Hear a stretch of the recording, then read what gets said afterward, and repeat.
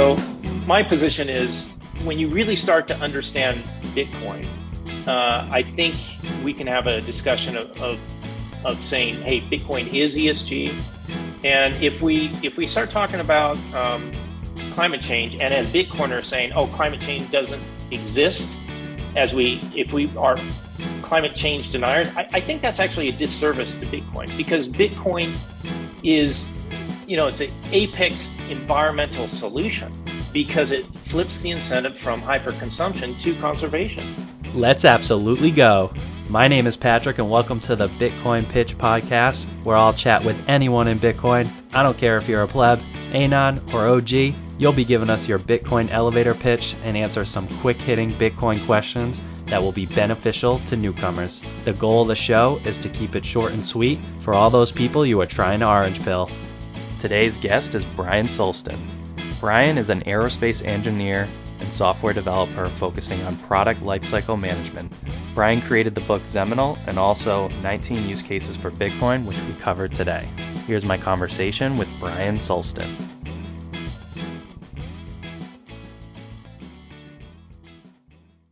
All right, thanks so much, Brian Sulston, for coming on the Bitcoin Pitch Podcast. Really appreciate you taking some time to talk about Bitcoin today. Thanks for having me. I'm really excited to be on your show. I've listened to it multiple times and really enjoy your format. All right, so to get into it, could you give a little bit of background about yourself and then also how you got into Bitcoin? Yeah, I'm an aerospace engineer and also a software developer. And right now I'm focusing on product lifecycle management, or PLM. And what hooked me on Bitcoin was really the unbreakable encryption and also the decentralized architecture. The innovation, the Bitcoin innovation, was decentralization. And I used to work for a search engine company before Google was around, and because of encryption, we had limits on what kind of encryption we could do back then. Well, things have evolved because of Phil Zimmermann, PGP, Supreme Court, and they can export that stuff now. And Bitcoin, the fact that they have made, or Bitcoin has an unbreakable decentralized network, China can't break it, that hooked me. That's why I got into Bitcoin. And I started studying it, and I went all in 2017. And, you said you went in 2017. How long did it take you to kind of get to that point of like learning about it and really getting into it? I would say I had a few touch points before 2017. They were very limited touch points. It took me about 3 months to ramp up on Bitcoin before I really got it. When you can kind of see past the price goes up story and start to understand what is the network, what is Bitcoin in comparison to what we have. Yeah, and I know for me personally, when I got into it, it was, well, I initially bought Ethereum in May 2020 just because I had some extra money, and I really was kind of just looking at the charts of like Bitcoin and Ethereum, and I was like, well, it'd be pretty cool if these went back to an all-time high. Like that would be cool. Like that's literally all I thought about it. And of course, once you kind of get invested in something, you want to learn more and more about it. And so I started to just learn about Ethereum, and every time I would try to learn something about it, it just kept coming back to Bitcoin. And Bitcoin just started to make more and more sense to me. So it took me probably a while, and I wasn't fully probably interested in it completely until like towards October of 2020. And that's when I made my first purchase of Bitcoin. And then at that point, like that's where like kind of the price like took off a little bit towards the end of that year and into the new year. And then I was just like, I need to learn as much as possible, because if I don't, I know I'm going to sell this. And that's just kind of my story. I mean, it probably took me a little bit longer, but I think after I made my first larger buy, that's when I really kind of kicked it into gear, and I just listened to as many podcasts as I could. And, I bought the Bitcoin Standard. I bought some other books too, Layered Money, you kind of name it. Like basic Bitcoin books and just wanted to learn as quickly as I could to gain that conviction. Yeah, likewise. It's for me, it just increasingly became the most fascinating software topic.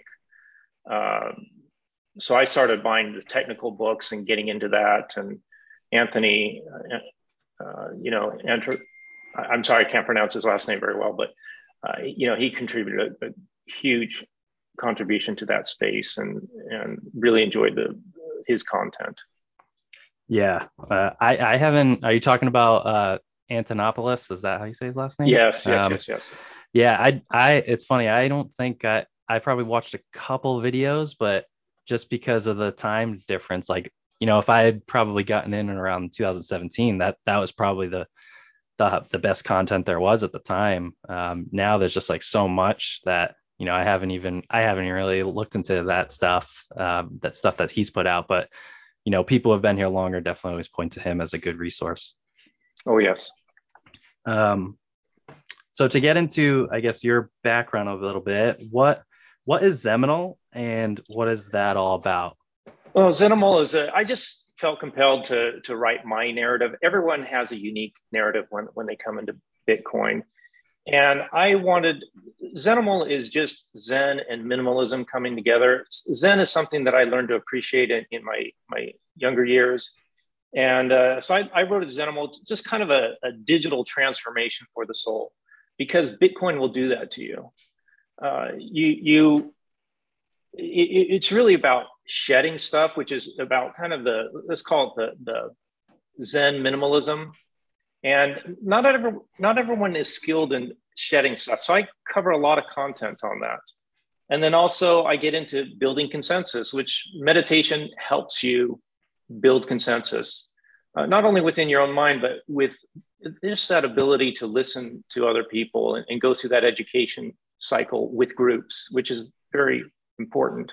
And then I talk about Bitcoin, which I call the macro consensus. And later, since I wrote the book, I've noticed people are using the word Nakamoto consensus. I'm talking about the same thing when in Zenimal I'm talking about the macro consensus, and that was the innovation that Satoshi brought to everyone, was a lot of these different elements, solving the Byzantine generals problem. People have been pursuing that, as of today. They were pursuing that almost 50 years ago, and they couldn't do it right. And Satoshi came along and created an elegant solution and solved the Byzantine generals problem.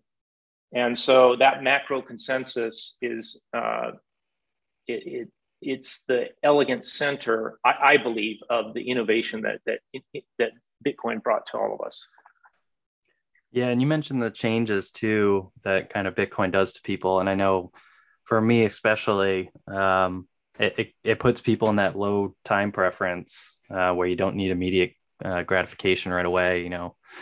I feel like that's another tough thing to get people not into Bitcoin to wrap their head around, because media and just outside of just normal life, it's just always like you want something immediately, whether it be you're getting in shape and you want to work out and you want to look better, feel better. Like we want to work out once and we want it to be over. Basically, the time doesn't want to be put into get the results. And I feel like with Bitcoin, it really teaches you about that low time preference, and just if you stay at it long enough, you'll be rewarded over time. It's just very interesting, like you said, how it can change your incentive structure, basically. Yeah, and I'll get into this later on, but it certainly flips the incentive from hyperconsumption to savings and conservation. And there's a lot to unpack on that one statement, and I think there's a lot to unpack on what you said. But it's the same topic, two different windows. Right, right. So if you could go back in time and convince yourself about Bitcoin the first time you heard about it, knowing what you know now, what would you say to yourself and why? Obviously, however, you can't say the price is going to go crazy. Well, I would say that it is the most decentralized money, comprising 21 million Bitcoin. times 100 million sats, and the most decentralized network out there. And it is better than gold in terms of time because the inflation rate continues to decrease every 4 years. And then it's way better than gold over space because you can't move heavy, bulky gold around the world. But digital Bitcoin moves very fast. Now, of course, on the blockchain, it takes perhaps 10 minutes to an hour to confirm or get the multiple confirmations that you need. But with Lightning Network, it moves at the speed of light. Yeah, it's I've mentioned, to friends like about, yeah, it's slower transaction throughput, but I don't know. I feel like anyone who's maybe not against Bitcoin, but maybe for other protocols, they completely dismiss the Lightning Network. And I just don't understand why. It's like that solves the problem of the speed issue that gets brought up recurringly over time. And well, I was in El Salvador, and it confirms in less than 2 seconds. It's amazing how fast it is. Yeah, and you said you were in El Salvador. What time frame were you there? And like, what were some of the things that you noticed? Like, did you get any like feedback from people there as like how they see Bitcoin, or I don't know if it was too new, or was it before that or after they made it a legal tender? Well, I was there 5 weeks before the legalization. I had to leave it like a day before the legalization of Bitcoin in El Salvador. But I was there just touring around, seeing the country, talking Bitcoin, hanging out with Bitcoiners, uh, you know, and the sense that I had is there's a huge education cycle that's going to happen over the next year. There's a lot of misinformation. There's a lot of misunderstanding. But there's a lot of people that want to know what's going on. And so it was fun to hang out and have those conversations and practice or just doing transactions, buying a bottle of agua for $1. I was using Strike, and it was just, I could use an LN URL, or I could scan a QR code. Both would work very well. Yeah. And yeah, I mean, there's some skepticism down there. But overall, I would say within a year, it's going to be operating very smoothly, and people are going to understand it in El Salvador. Yeah, and I think something that obviously helps is the number go up aspect. If they were given, was everyone there who signed up with the wallet given $30 of Bitcoin, I believe, and if they didn't spend it right away, and I know that could be hard and for anyone, who doesn't have a ton of money. But if they didn't and they see that aspect of, it going up in value, I feel like that's a pretty big incentive to be like, hey, this is doing the opposite of every money that I've ever known. Like, why is that? Yeah, and the remittance and the savings, it's very convenient. Being able to pay utilities without having to do a bus ride, it's bringing a lot of convenience to those people that are, let's say, learning how to use it, and it quickly becomes useful. Definitely. All right, so let's get into you put together 18 best use case scenarios for Bitcoin. If you want to kind of just go through them. So yeah, I want to find my quote on the reason why I did this. When I was down there in El Salvador, I heard the Minneapolis Federal Reserve. He's the president, and his name is Neel Kashkari. Anyway, he said, "I've not seen any use case other than funding illicit activities like drugs and prostitution."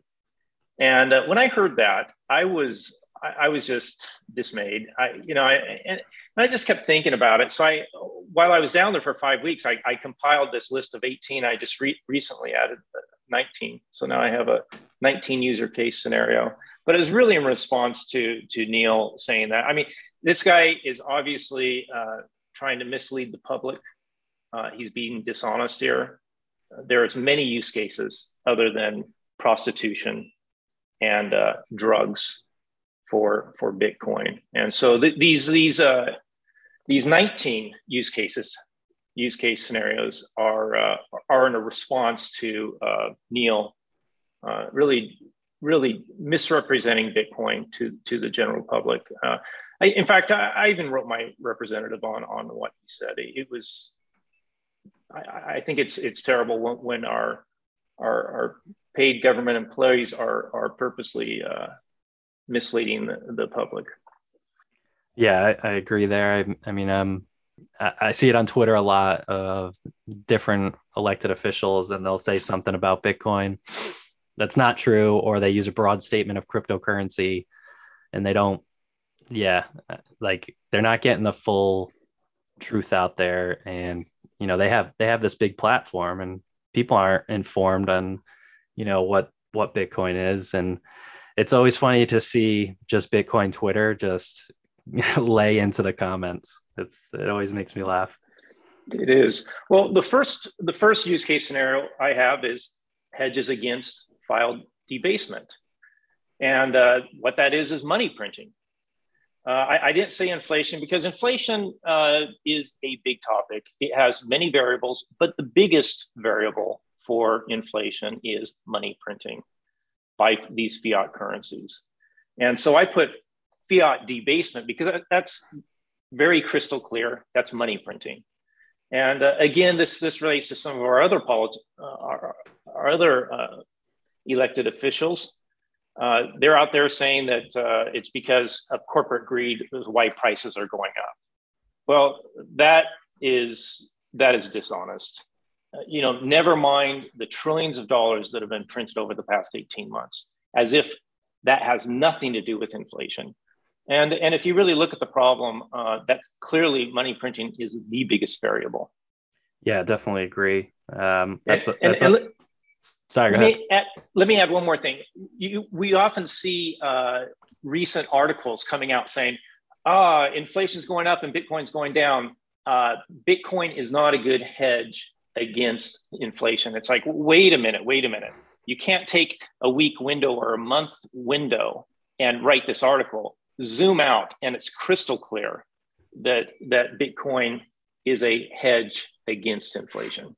Yeah, definitely. You look at, like you said, they take a week snapshot and it's down whatever percent, but they don't zoom out. Even if they zoomed out to a year, like it's hundreds of percent of growth, like year over year, and then forget about anything longer than that. Like taking a very small piece of information to spin it a certain way.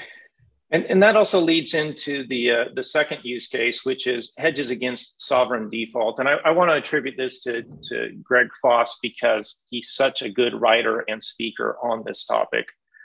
And on my website on Zenimal.xyz, I have a references page where I list his work. You can link to his work very easily, which is why every fixed income needs to consider Bitcoin as a portfolio insurance. And so you look at Turkey, for example. Greg was the one who says, take a look at the CDSs, the credit default swaps. And Turkey's been looking bad on that list for months.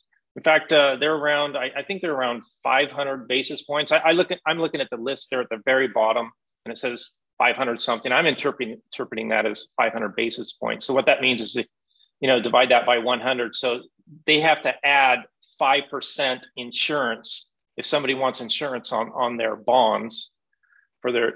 So that's a lot. I mean, they're digging their grave for that Turkish currency, right? It is not doing well, and especially over the past month. What was it? $10 or 10 lira to the US dollar, and now it's up around 17 or 18 in the past month. So yes, the CDS is a good way to give you a good window into the risk of these fiats around the world, and who's going to be next to follow, Venezuela, Lebanon, and I think Turkey's going down that path too.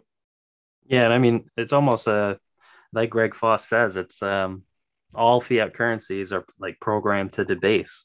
People think it can't happen here because it's the US dollar too. And maybe it's not happening as fast as other countries, but that's just because the US is at the top. Um, And also I belong to on this one topic. I really do subscribe to, let's call it the Michael Saylor belief that the U.S. dollar is actually going to strengthen, and that also ties in what some people call the U.S. dollar milkshake theory. In other words, as these other smaller fiats start to pop like popcorn, they're going to run to safety, which is the U.S. dollar. So the U.S. dollar, I agree with Michael Saylor. It's going to strengthen, and it can run very concurrently with Bitcoin, not only short term, but I think long term also. They can serve different utilities.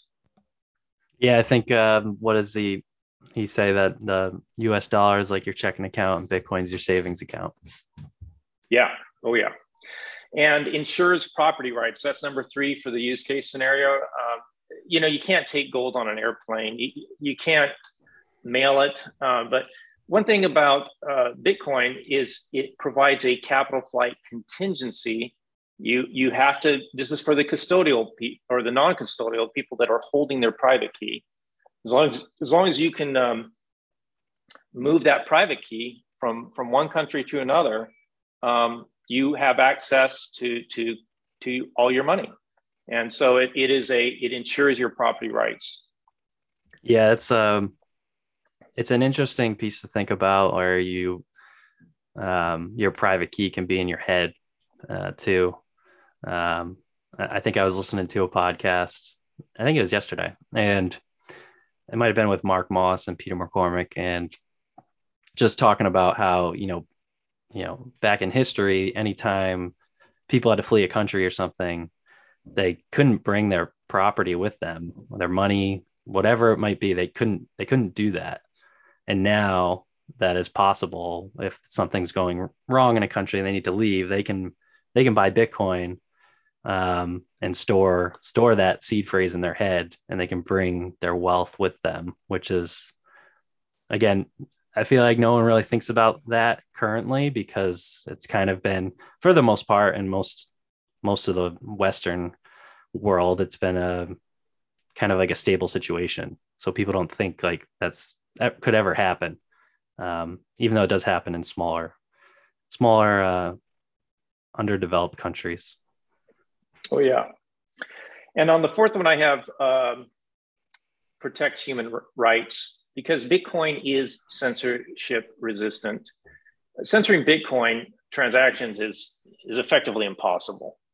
Some might argue, well, they can censor it in China.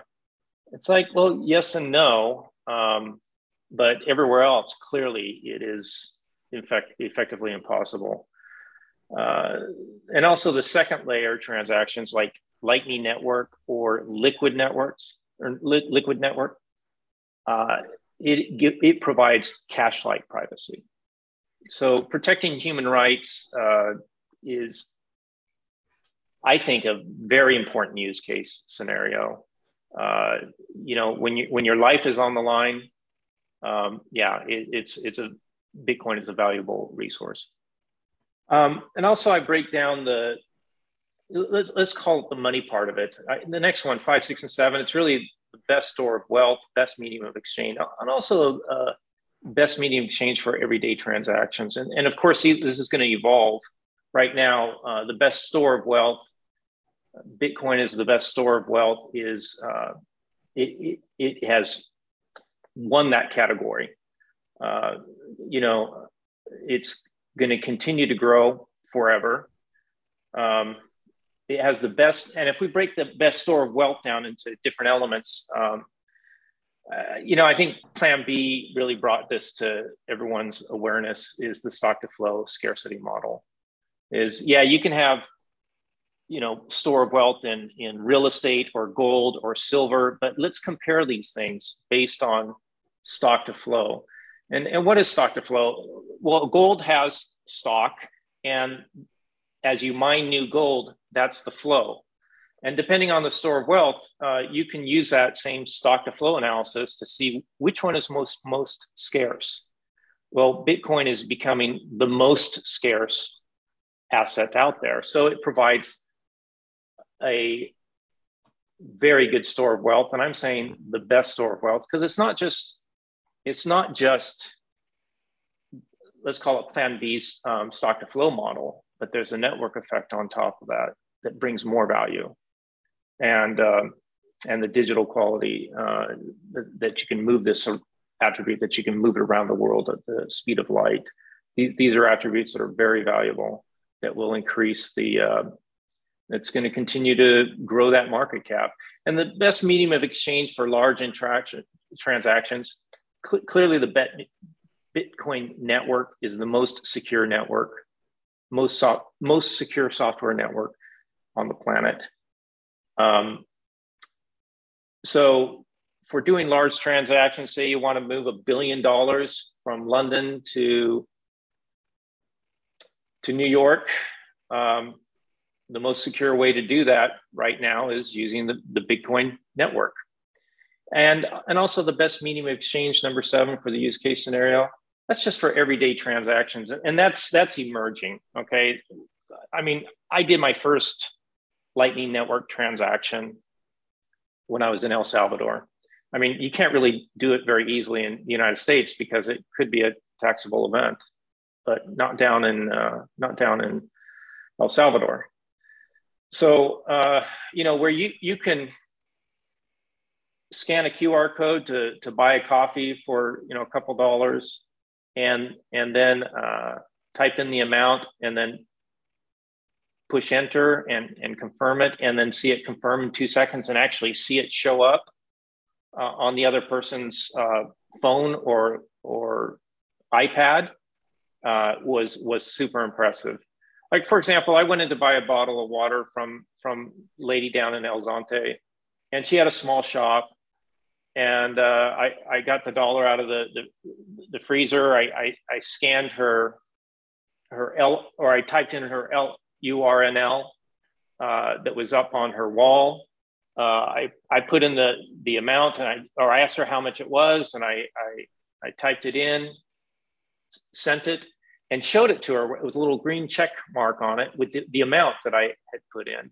And she just smiled and waved up, said gracias. And she didn't even open her phone to check it. She's that confident about it. So when I say the medium of exchange, best medium of exchange for everyday transactions, that's an example of how this outperforms our current technology. Now, when I'm using Strike, that costs me 1 penny to do that transaction.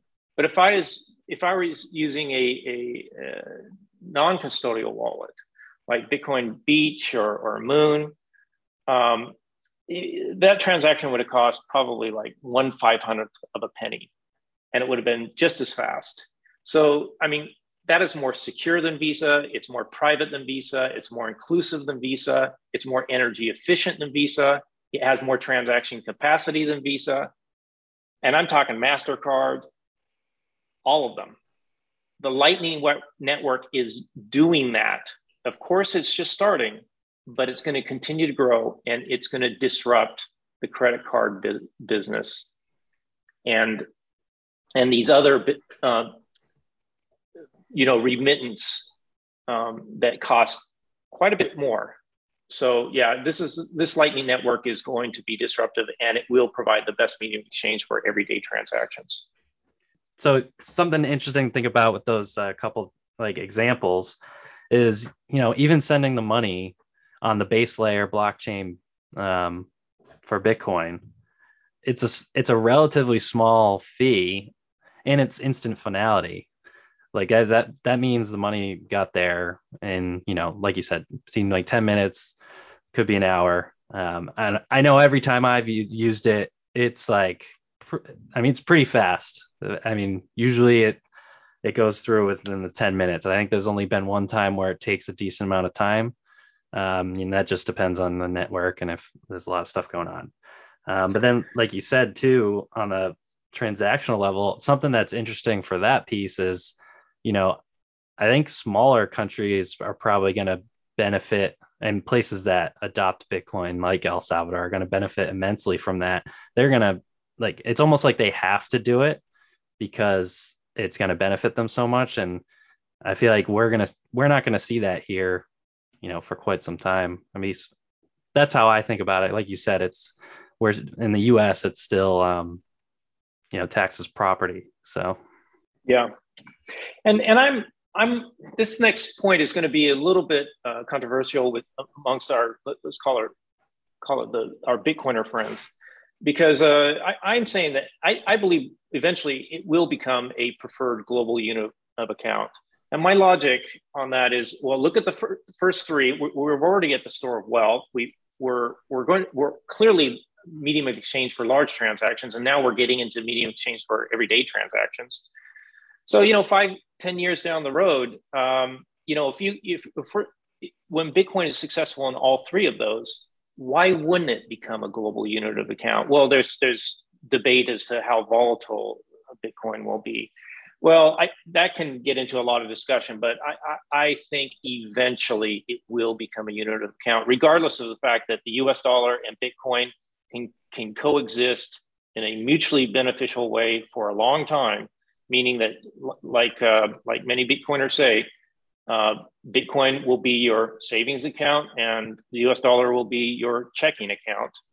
And that can run for perhaps decades, but I think eventually we will get to a global unit of account where Bitcoin and Sats will become a unit of account, global unit of account. yeah, it'll be interesting to say if that did happen, say when my kids are older, because I have the Fold app, and it'd be funny to say like, yeah, I earned this amount of Sats just for everyday purchase, and they're like, you got that many Sats just to make like a regular purchase? If it did get to that scenario, so it's cool to think about. It is, and the remittance which is the next use case scenario. It's a big deal in not only in El Salvador but countries around the world. And when you can transfer something for less than a penny in 2 seconds, and it doesn't matter. I mean, think about it. I'm buying a bottle of water. I'm using the Strike account. I'm from the United States. Technically, that's perhaps an international transaction, and it's that convenient. Imagine how much time and money that is saving people in El Salvador and people around the world when they don't have to get into their car or a bus and go to the next city to go to a Western Union. They don't have to do that. They don't have to pay the fees. It's saving a lot of time and money. That's a really big deal. And also the next use case scenario is inclusion. This also ties in. I mean, all you have to have is a phone. You have a smartphone, and then you have basically near zero cost for transactions, and you have real savings, unlike US dollar, where it's melting like an ice cube because of money printing. You can escape that. You can exit. It's your life raft. You can get out of that, more or less the central bank stealing your savings, stealing your fixed income. This is radically, this is inclusive, because there's, as you know, many people in El Salvador and around the world, they don't have the documentation to do KYC, know your customer, or what is it, the ALC, the anti-laundering. I don't even know what that stands for, the European KYC equivalent. But there's a lot of people around the world that don't have bank accounts. And so suddenly, and this is a big deal, we've seen it in El Zonte, Bitcoin Beach, where the people got their account with the Bitcoin Beach wallet, and they didn't spend their money as fast. They started saving it because they had their bank on their phone, more or less. Yeah, and something to add there is, when El Salvador made illegal tender and they rolled out the wallets, that anyone who had a smartphone was instantly banked.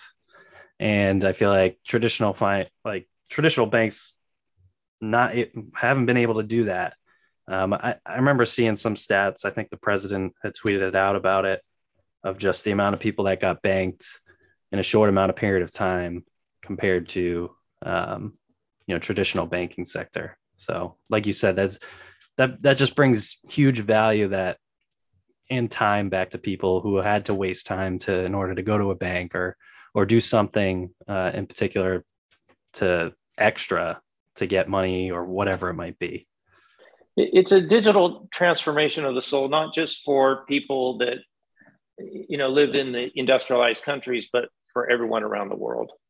It is inclusive, and also I'm going to say it's radically inclusive, because when technology improves and the resulting savings are added to Bitcoin, the energy that is added to Bitcoin, that lady that has her savings at selling water in El Zonte, she benefits from that when the price goes up because other people are taking their savings and are putting it into Bitcoin, and she has her savings in Bitcoin. She benefits. She's included in this new era of technology. She's participating because we're all using Bitcoin. And also, Bitcoin here is a number 12 reveals the currency manipulation. And I'm just reading this off of my Zenimal XYZ website under use cases. It reveals currency manipulation. It's pretty simple to compare the USD or other currencies to Bitcoin around the world, and then look at the official exchange rate. And when you see those differences, it reveals currency manipulation. Also, here's number 13, promises a decentralized internet network. This is really important to me. When I was young and I was super excited about the internet, I joined a search engine company called Folio. And we had the best search engine out there for reference material like medical and legal large reference material.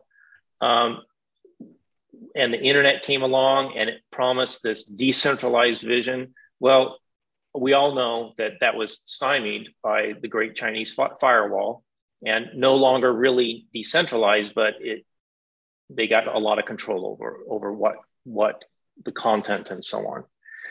So as that, and also, the U.S. actually hasn't helped completely in providing decentralized internet. They've also thrown up some blocks or roadblocks in that area also. But what I'm excited about is not only does Bitcoin provide unbreakable cryptography, but the network also is providing a path for not just currency, but also for messaging. And if you look at the Lightning Network, that protocol is very promising for expanding that kind of decentralization to the internet. So I think it's going to help expand the decentralization.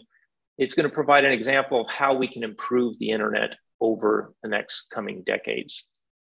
Yeah, I think the decentralization point is key. I know I can say that to someone if they ask me a question about it, but to really kind of almost understand it, it takes a lot of work, because it's so that's the main difference, and what really kind of gives it its value. And it's crazy to think about just how I still every so often I think to myself, I'm like, how did these people, if it was a group of people or one person, whatever, just how did they put all this together? And I know it's like years of failed attempts in the past and history and stuff, but just the way it was constructed, it's always mind blowing to me whenever I sit back and think about it. It is, and the Lightning Network, it's going to provide transactions, but also savings, and I believe free speech. There's a little bit of room there for us to transfer information across the Lightning Network that can be perhaps used for other purposes, such as configuring networks. That it's highly secure. So I think that's going to be leveraged for expanding free speech, especially for the unbanked, for the disenfranchised, for those who are subjugated. I believe it's very promising.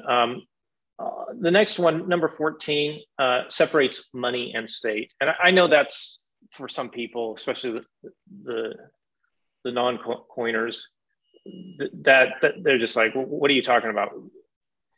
I believe we're going to go there because Bitcoin, it decentralized centralized economies into a free money market or a free market money system. And the best way to understand this, I think there's a website out there called WTF What Happened in 1971. And they clearly show that when we went to a fiat currency for the US dollar in 1971, productivity continued to grow, but real wages, not nominal wages, real wages flattened out.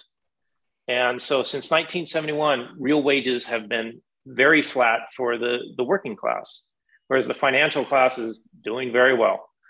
So what I mean by it decentralized economy, well, if you look back since 1971, what's happening is with these, let's call it Keynesian economics. Every time we have a crisis, we do more stimulus with more printing, and that's been accelerating with each crisis. And so with that more printing, we are centralizing the economy more. So when you have Bitcoin, you can't print more energy. You can't print more Bitcoin. And so as Bitcoin, its adoption grows and increases, it's going to be like a hydraulic effect. The centralized economy, where they steal the wages, the savings, the fixed incomes with money printing, they aren't going to be able to do that in the future because you can't print energy. And that's what Bitcoin is all about.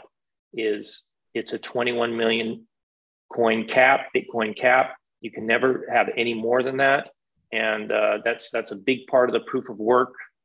Central banks cannot print energy. So let me make one more point on that. Bitcoin is, I believe, a way to get back to the free market from our current, which I believe our system is mostly a centralized economy. It's going to continue to grow into a stronger or a bigger centralized economy as we're going through this crisis in the world, but our way out of it. And I think, like I agree with Jeff Booth, it's our only way out. It's our only peaceful way to get out of our current system, where money printing is the primary. It is this centralized economy. And I'll move over to the next one. Do you want to say anything about that on the decentralized or the central? What I say, the U.S. economy is mostly a centralized economy now. Yeah, no, nothing in particular. It was all good stuff. Sometimes I like just saying nothing because I find that's I don't remember what podcast I was listening to, but I said that they basically said on it the best interviewers are the ones who just let the people they're interviewing just talk. So I'm kind of just enjoying what you're saying, to be honest. I agree with that approach. I really like the kind of the Larry King style of interviewing, but to claim that the U.S. economy is a centralized economy, I think that that's somewhat provocative, and I don't think all the listeners would agree with that. Yeah, I don't think all the listeners have looked at WTF, what happened in 1971, to really understand how we're evolving towards that. No, yeah, I can definitely agree, and something that has been that I see and that I've heard from people is that capitalism is bad, and it's like what yeah, there's been like capitalism, but it's like basically crony capitalism. It's really socialism for the rich for the most part. With like bailouts in 2008, it hasn't been true form capitalism. And a lot of people just like to say the rich just get richer, and like they even put that point towards Bitcoin too, where they just like, well, the rich can buy one Bitcoin and I can't, and that's the way it's kind of looked at. Yeah, I think crony capitalism is one way to look at it, but for me, I think Keynesian capitalism is actually a little bit more descriptive, because here is an economist that said we need to stimulate the economy, when you get into recession and hard times and so on. And the problem is that both parties use either lowering their taxes or spending a lot of money, on the fiscal side, spending a lot of money. And in both cases, the monetary needs to start printing like crazy. So again, if you look at this website, WTF, not WTF, what happened in 1971. I think they might have a chart on there showing how our debt is going up. That I might not be correct on that, but you can clearly see both parties are increasing the debt since 1971. It's a problem. It's an apolitical problem. Yeah, and something to say about that website, WTF happened in 1971.com. If you haven't gone and looked at it, go take a look. It's not reading or anything. It's all charts, and it kind of just shows, I basically what the website says, what happened in 1971. And if you're having questions about what did happen in 1971, that's basically when we went off the gold standard, and it was just fiat monetary standard moving forward. So for anyone that hasn't checked out that website, highly recommend. Yes.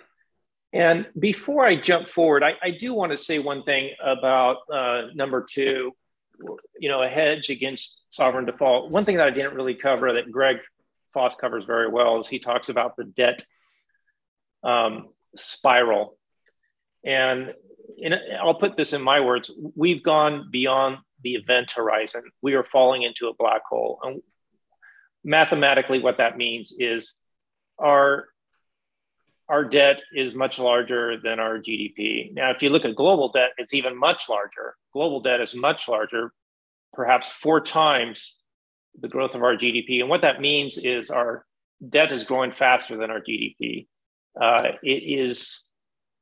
We can't escape this. And so devaluation of fiat currencies around the world are going to accelerate. So I just wanted to add that. I think that's an important point that Greg Foss does a very good job of covering. But I'm going to jump ahead to 16, which is, or 15, proof of work accelerates renewable energy. And I want to also add energy use is climate neutral. And I'm going to probably not be agreeable to some of my Bitcoiner friends, especially ones that are down in Houston. But I consider energy use as climate neutral, and burning fossil fuel aggravates climate change. First of all, on the proof of work and Bitcoin, it puts stranded power to work with minimal transformer and transmission costs. There are stranded resources out there, and it can be, hydroelectric, it can be solar, it can be wind. Well, when you can bring in a bunch of ASICs and make money off of that, that's helpful for putting that stranded power to work. It also, number 15.2 incentivizes geothermal development and other renewables that would otherwise not be developed. For example, when I was in El Salvador, I saw one of these geothermal locations where they're producing electricity, but they have a lot of volcanoes down there. And so down where they're going to be building Bitcoin City with Bitcoin, now they could, drill 2 holes, pump water down in one, bring steam out the other, run it through a turbine, and then create electricity. But you do that on a large scale and there's no city there, you're going to be losing money fast because you have all that capital cost. Well, with Bitcoin now, you can bring in all these ASICs and start generating money and then slowly wean off these miners as the city grows. And so it really helps us develop renewables around the world. We just didn't have that way of developing renewables in the past. We had to either have a chicken or an egg, or a city and the energy, or they had to slowly evolve together. Now we can really develop the energy on a large scale, reduce costs, and then develop Bitcoin City in El Salvador. And so this is a big development for being able to develop our renewable energies. Yeah, I think when I initially started learning about the energy piece of it, because that was a lot of people's pushback on it. It's like a waste of energy. And one, don't think it's a waste of energy for what it's solving for. Obviously, you and I know what that's is good for. But two, I think when I really like first heard about like, you know, stuff that you were just talking about was that interview with I think it was Michael Saylor and Ross Stevens. That really kind of like opened my eyes up, and I was like, I had never thought about anything like what they're talking about, and it kind of blew me away almost. So Well, yeah, I'm a mechanical engineer, so I mean, this is the kind of stuff I love to think about. So this is right up my alley. The next one reduces flared gas emissions. You know, people think, oh, you just light it on fire and burn it off, and it oxidizes all the nasties. Not true. If you bring out a gas turbine and run it through the gas turbine, you're going to get a much cleaner burn, and you can also take that energy and run Bitcoin miners. So it does help reduce gas emissions significantly. Also, the combination of utility power and Bitcoin mining, that combination will reduce consumer costs. For Bitcoin City and places in Texas, we're already going down that path. And also, just one more topic. This is a smaller topic: proof of work, Bitcoin mining. It also incentivizes more efficient computer chips, as we've seen the development of the ASICs. Number 16, I'm even going to go further. I'm going to say Bitcoin is ESG. ESG stands for environmental, social, and governance. And a lot of my, let's call them my non-engineering friends, that think that if you're burning energy, that's a bad thing for the environment. My position is no, it's not. It's neutral. It's burning fossil fuel that is bad or aggravates climate change. There's a big difference there. And so what Bitcoin does, the reason why I say Bitcoin is ESG is because Bitcoin flips the incentive from hyperconsumption to conservation or to savings. And that's all tied in with this concept of the digital transformation for the soul. Hey, if rather than getting money that is melting like an ice cube, so you have to sell it or spend it so that you can get back into your physical world of savings, you don't have to do that with Bitcoin. You want to save money, and you see your habits changing, and so savings, you look at the long term. So when you start to get off zero and buy a little bit of Bitcoin, you'll start that path of being a big time consumer to really becoming more of a conservationist. And technology, like Jeff Booth says, it's highly deflationary. And he in his book, The Price of Tomorrow, clearly clarifies that all these prices going up that we've been experiencing for decades is really due to central banks and money printing. Why is it that all this technology is happening? We're making things more efficient, but prices keep going up. And so that's a problem. And it's not good. And sometimes you have these, let's call them Keynesian journalists, get out there and say, no, inflation is a good thing. And I strongly disagree with that. So my position is, when you really start to understand Bitcoin, I think we can have a discussion of saying, hey, Bitcoin is ESG. And if we start talking about climate change, and as Bitcoiners saying, oh, climate change doesn't exist, if we are climate change deniers, I think that's actually a disservice to Bitcoin, because Bitcoin is, it's an apex environmental solution, because it flips the incentive from hyperconsumption to conservation. So I have about 4 points under this one use case scenario where Bitcoin is ESG. Yeah, that last piece is really interesting. I haven't heard of it that way, because you're right. Like I mentioned earlier, Bitcoin changes your time preference to a low time preference where, oh, maybe I don't need that specific item or thing, or I don't need to consume that, and that could be in products and services, or that could be the crappy food that you're eating, and maybe you want to eat healthier or not eat as much, kind of thing. But yeah, no, it's a great point. Yeah, and I'll go to the next use case scenario: BTC moving notes and bonds to a free market interest rates. Like we've already talked about, money printing has transformed the U.S. into a centralized economy. I mean, and fiat. The longer you're a Bitcoiner, the more you realize, the further you go down the rabbit hole, the more you realize how broken our currency is, and continues to drift away from free market forces. In other words, the interest rates are highly manipulated, and it's only been getting worse. We used to have 14% interest rates, and now we're pretty much down to zero, or very close to that.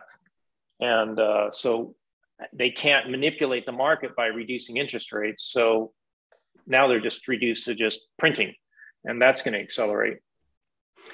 So Bitcoin is the exit, it's the lifeboat.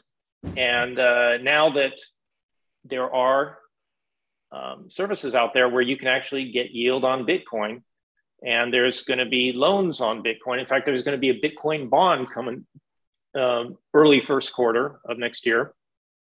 El Salvador is going to have a $1 billion bond.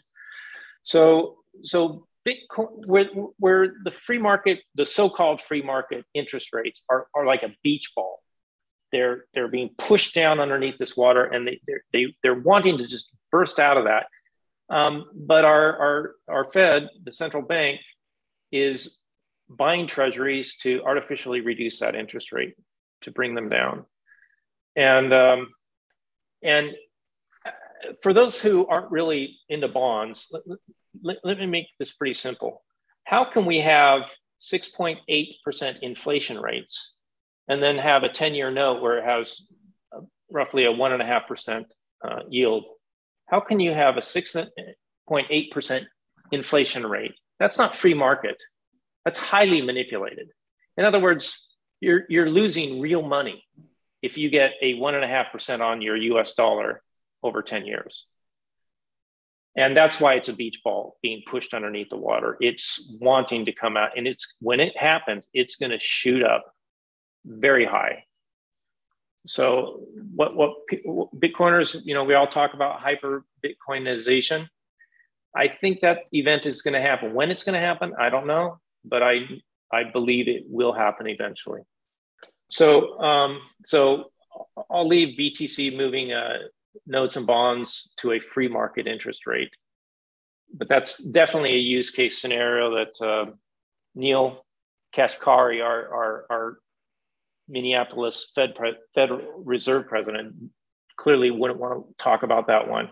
But also there's speculative attacks. And this is an important concept. This is a way we can get back to the free market rates. This is how Bitcoin is going to help us get back to a free market economy. What is a speculative attack on USD? I think the examples are the best way to look at that. MicroStrategy, for example, they'll issue a note from MicroStrategy and then go purchase BTC. And so as they're paying a very low interest rate on that note, Bitcoin continues to go up primarily for two reasons. One is the number of users of Bitcoin keeps increasing year after year after year. And also it becomes more valuable because of Metcalfe's law or the network effect. So it's not just the number of users that are using it, but the network effect is adding to that value. And so with the BTC that he buys, it's going to go up in value. And so he makes a big spread between the two. Another example of a speculative attack is going to be El Salvador when they issue a Bitcoin bond. They're going to get $1 billion for more than likely oversubscribed Bitcoin bond or volcano bond.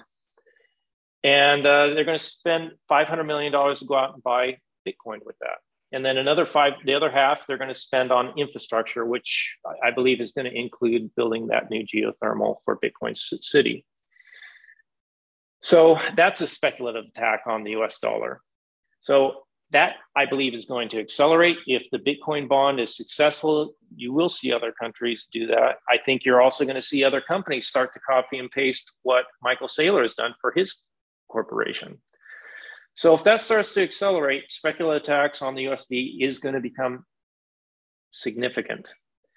And that I just wrote this 19th use case scenario, and I think this is important. This I think is probably my most favored inflection point when I think Bitcoinization may happen, and that is when here's use case number 19. Central banks hold BTC to defend against the speculative currency attacks. And here's an example of when that happened. Everyone knows who George Soros is, and he performed a speculative attack on the British pound back in 1992. He sold more than $1.5 billion of UK sterling, and the British government withdrew from the exchange rate mechanism. And because of that, because they withdrew, George Soros made over $1 billion in profit by short selling the sterling. That was a speculative attack. So they could have, central banks, one way they're going to be able to defend from these growing number of speculative attacks, such as bonds and MicroStrategy and the future George Soros that are out there, the best way to defend it will be they will start putting Bitcoin on their books. It's pretty interesting when you think about it like that. It's like they almost have to do it. Eventually, yes. Yeah. Well, I appreciate you going through those really interesting points.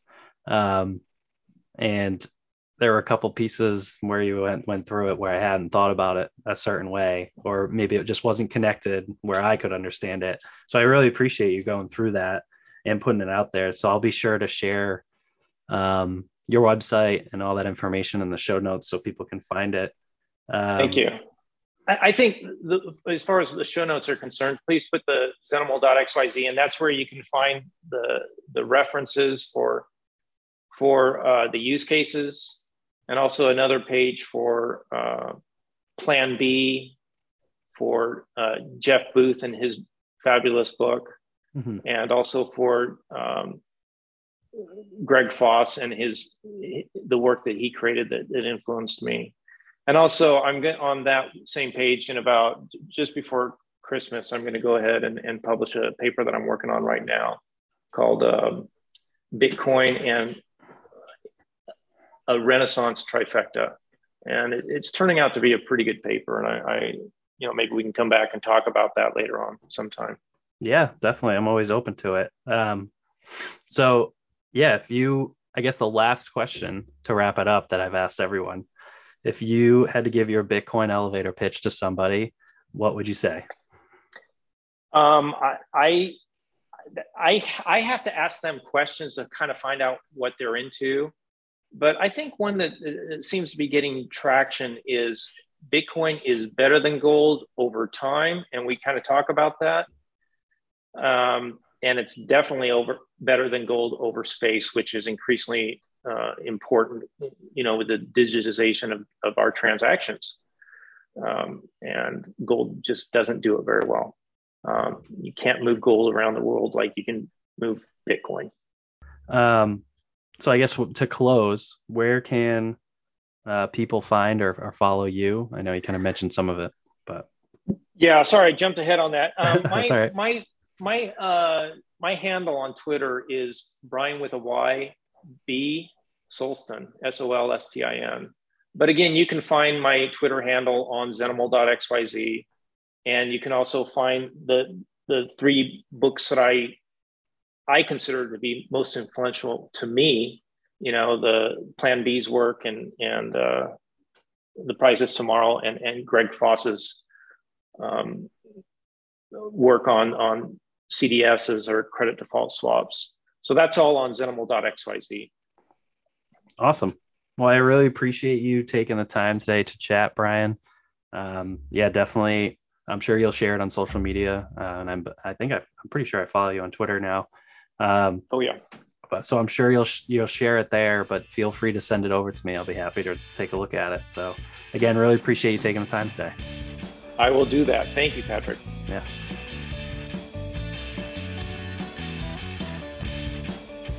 Thanks so much, Brian, for coming on the show. You will find in the show notes links to all that was mentioned, including where you can find and follow Brian Solston. Shout out to Last Fall Monday for the intro and exit music, and Drawn to Heal for the show's artwork. You can check both of them out from the links in the show notes. If you got this far, thanks so much for listening. I really appreciate it. And if you feel you have a Bitcoin pitch to tell, I want you on the show. Feel free to reach out to me via Twitter at baby_Pat with 2 Y's and 2 T's, or email me at bitcoinpitchpodcast@gmail.com. See you next time.